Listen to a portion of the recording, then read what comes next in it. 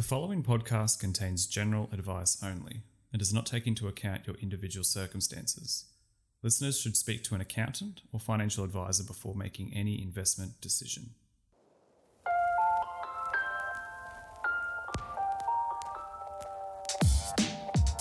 What up, everyone? Thank you for tuning in to this week's episode of the Market Pulse podcast, coming at you on Sunday, the 30th of August.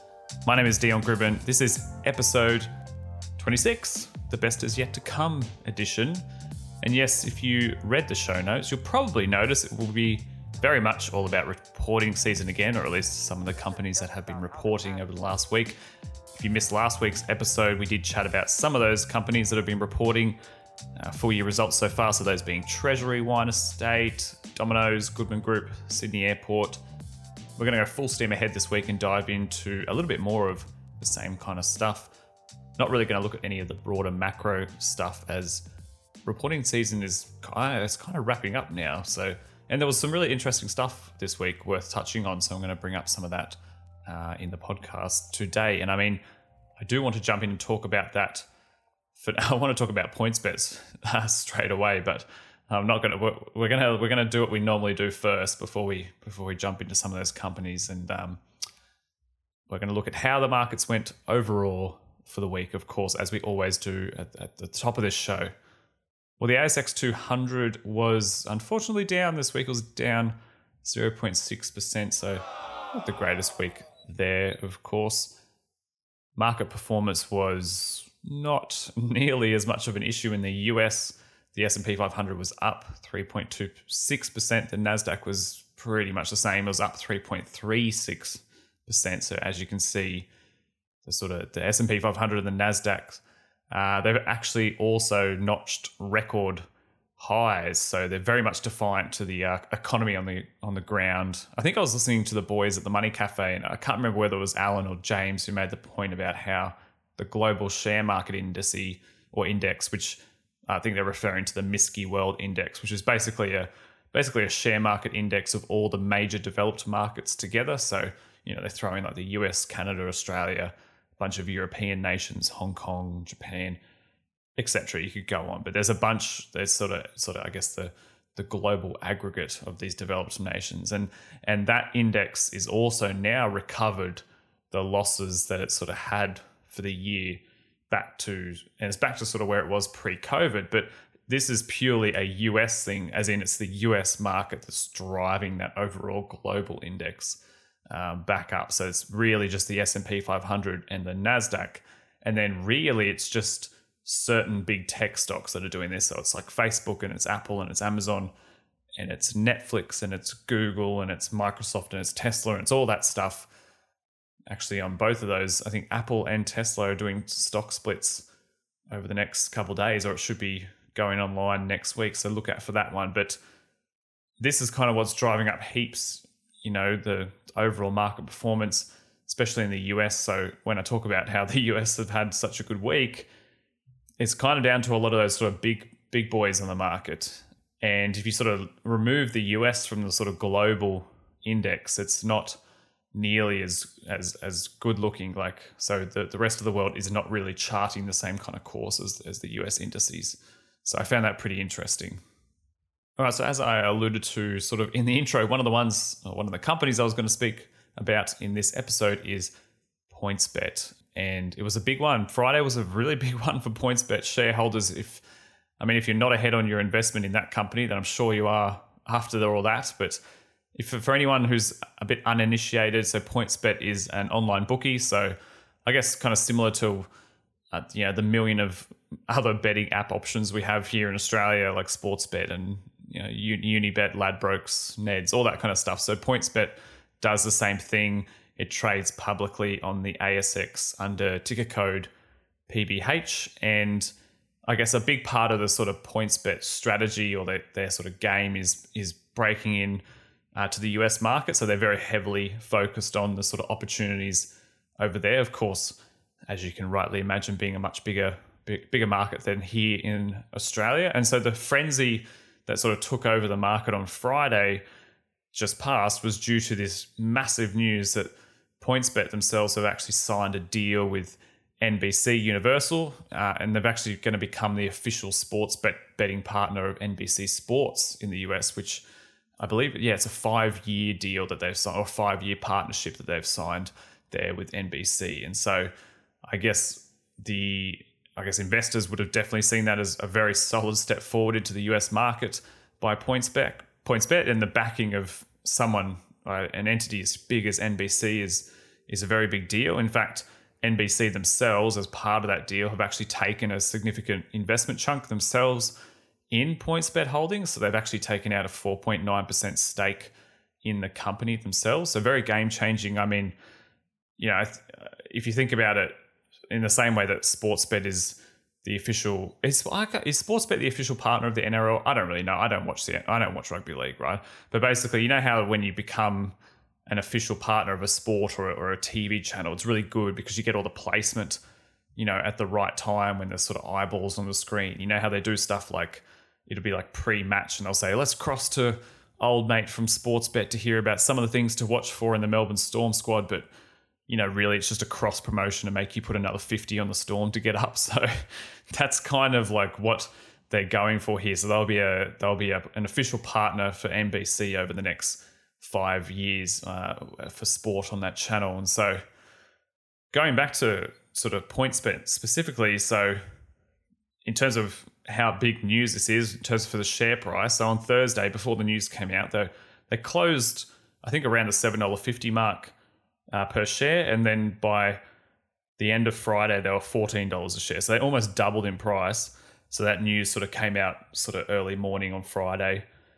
So I don't want to sort of also gloss over the fact that their announcement on Friday was also a sort of part of a broader announcement of their full financial year 20 results, which they posted all at the same time, although obviously the focus was on this huge NBC deal. And so, yes, there was some good stuff. So their revenue's up 193% across financial year period, but it's also good to sort of highlight some of the not great stuff, although this stuff's not that surprising.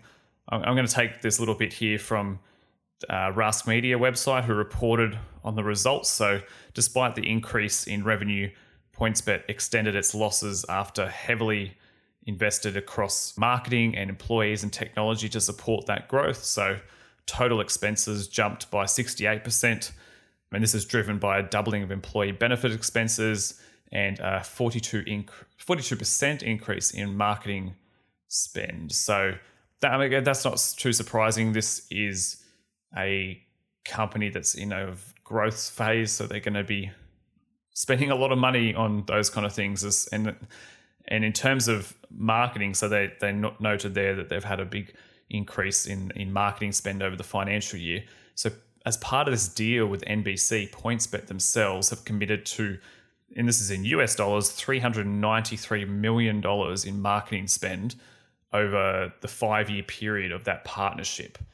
And so to give you an idea of how big that is, in just the financial year just ended, they spent $35 million on marketing. So they are really, really ramping it up in that department. And that probably also has a lot to do with why they also announced a $300 million capital raising as well on Friday, because they might need some extra money to do some of those extra marketing spends. So the details aren't clear on a cap raise. It was kind of more of a, we intend to do this, guys, so look out for it in the next week or so.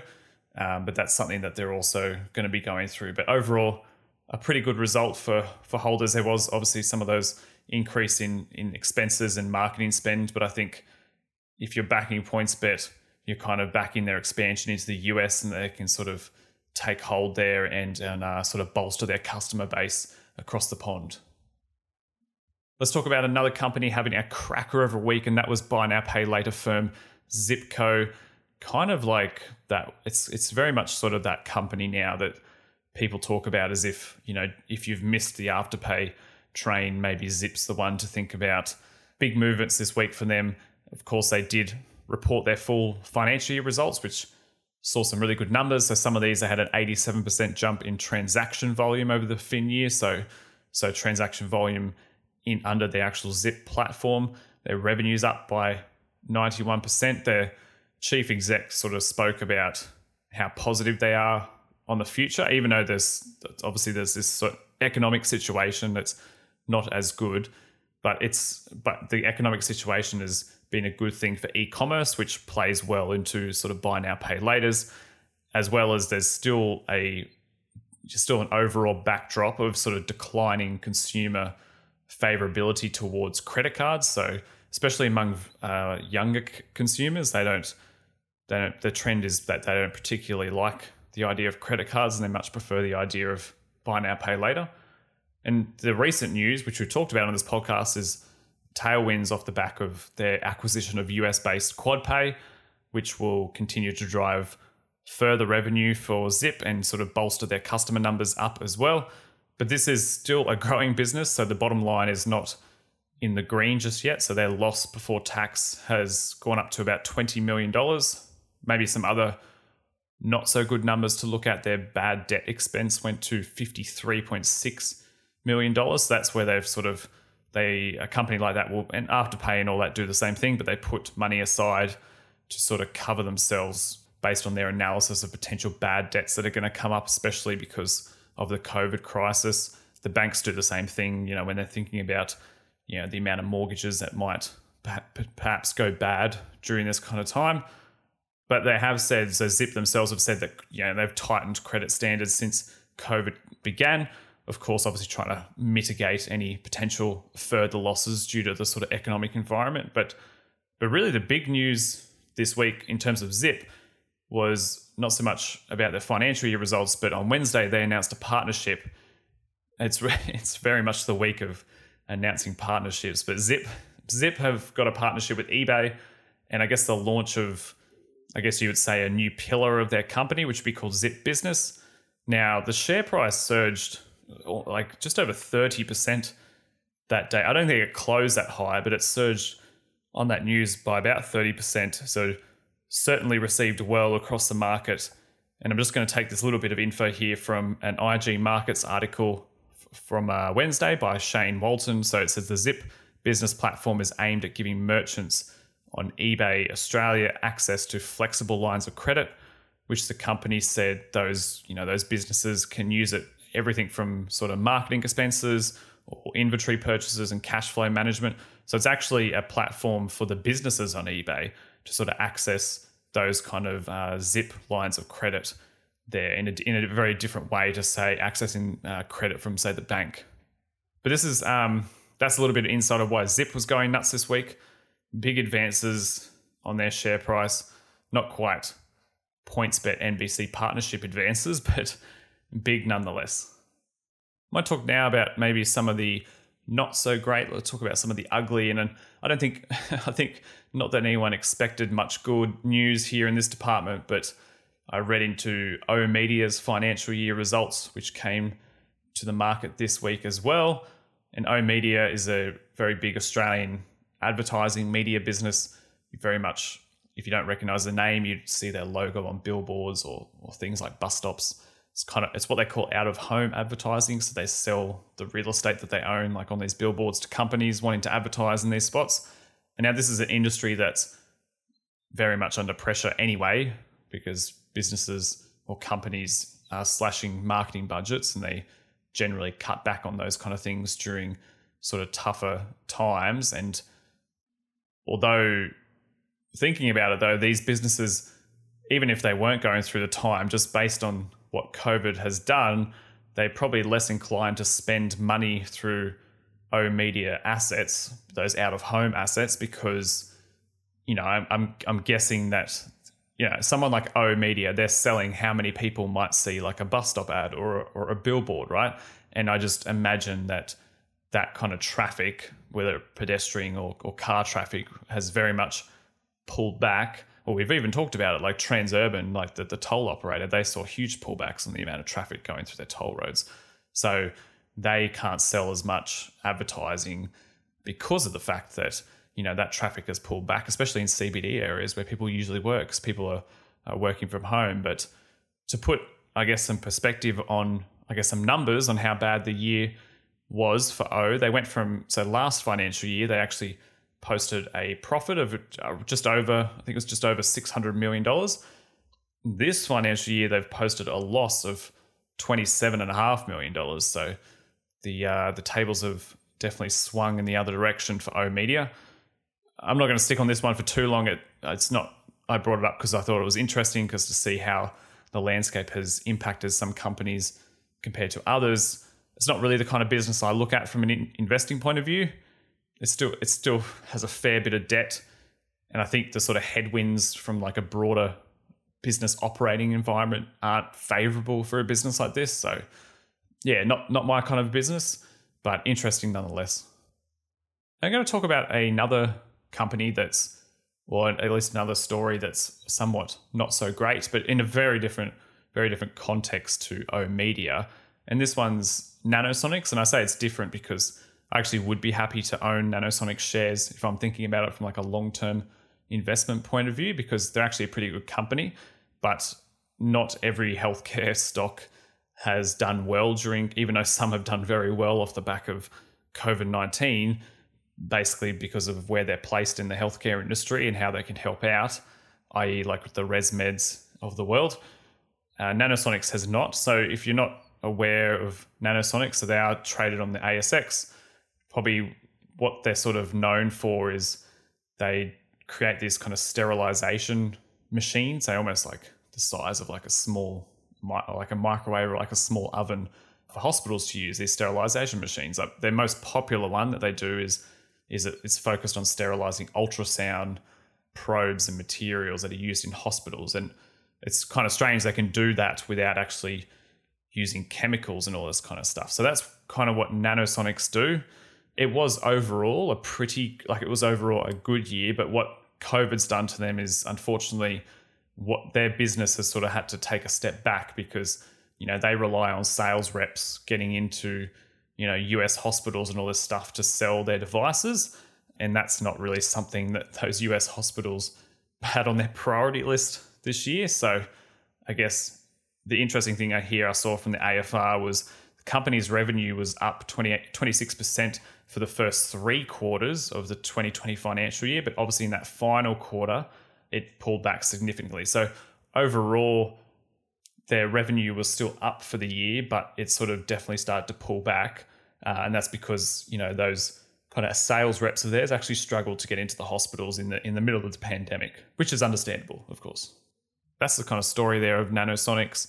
I think if I was a Nanosonics shareholder, and this is, of course, general advice, as I always say at the top of the show, so don't base your life savings on what I'm about to say. But if I was a shareholder of Nanosonics right now, I don't think I'd be too worried if my long-term horizon, like over the next sort of 5, 6, 7 years, holding this company, I still think is a good idea, even though they trade at a pretty high valuation at the moment. But that's because they're sort of pricing in that growth there.